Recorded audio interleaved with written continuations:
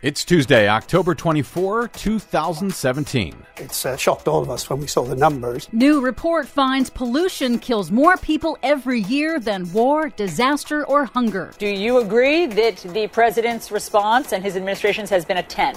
Well, if it is a 10 out of a scale of 100, of course. Senate to vote on disaster relief for hurricane victims. EPA censoring climate science and government scientists. Plus, it's the hottest World Series in professional baseball history. Literally. Oh, fantastic. All of those stories and more straight ahead. From BradBlog.com, I'm Brad Friedman. And I'm Desi Doyen. Stand by for 6 minutes of independent green news, politics, analysis, and snarky comment. Coal-fired power plants cause terrible air pollution. Stop! Air pollution is a myth, like asthma. Some kids just cough more. Sign that man up for the Trump administration. This is your Green News Report.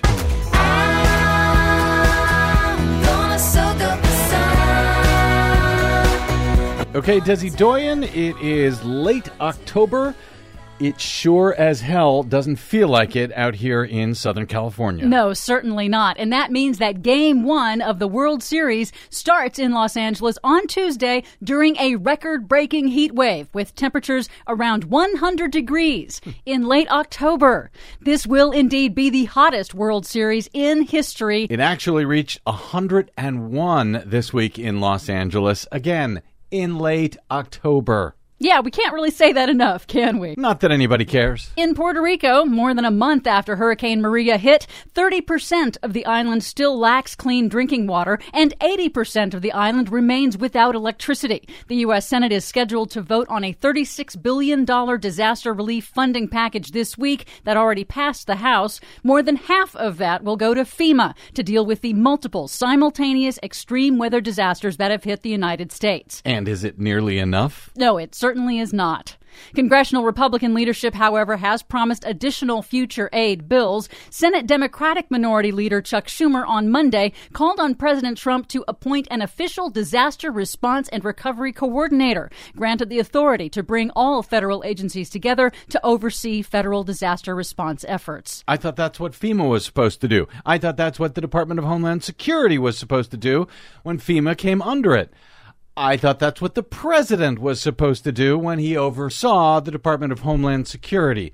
Turns out, lights on, nobody's home. In an interview on the broadcast, former Puerto Rican Energy Commissioner and current United Nations climate policy consultant Ramon Cruz warned that rebuilding Puerto Rico's electric grid is a very complex undertaking, vulnerable to vultures seeking to take advantage of billions in federal aid dollars. Cruz also warned mainland Americans to push their own elected representatives to do more to prepare climate disaster adaptation plans. Everywhere in the coast, everywhere that is vulnerable to climate change, to global warming, there should be a plan for how to deal with essential infrastructure. Well, of course they should have such plans, but this administration can't even get through a single disaster in Puerto Rico. You expect them to plan for the next one?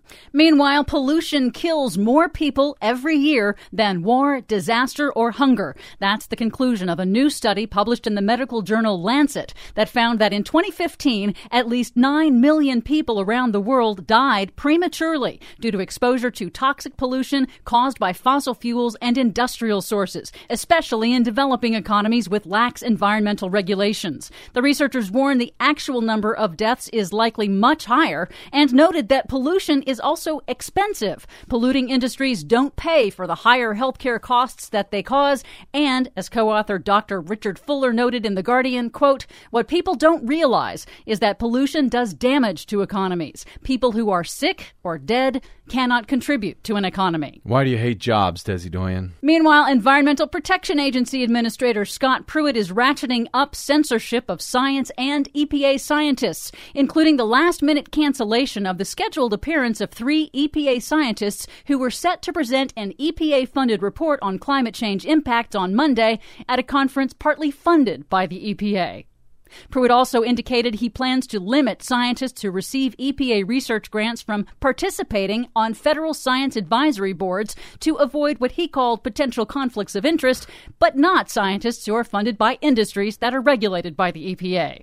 And in an apparent effort by the EPA to play down the threat of global warming, the agency has deleted even more climate science data from taxpayer-funded websites. That's according to a new analysis by the Environmental Data and Governance Initiative. They found that dozens of online climate resources have been taken down, including information intended to help state, local, and tribal governments prepare for the impacts of climate change. But Chicago Mayor Rahm Emanuel announced on Monday that now 17 cities around the U.S. have stepped in to act as repositories for much of the federal climate science data that Trump's EPA has removed. For much more on all of those stories and the ones we couldn't get to today, please check out our website at greennews.bradblog.com. Find us, follow us, and share us worldwide on the Facebooks and the Twitters at Green News Report. I'm Brad Friedman. And I'm Desi Doyen. And this has been your Green News Report.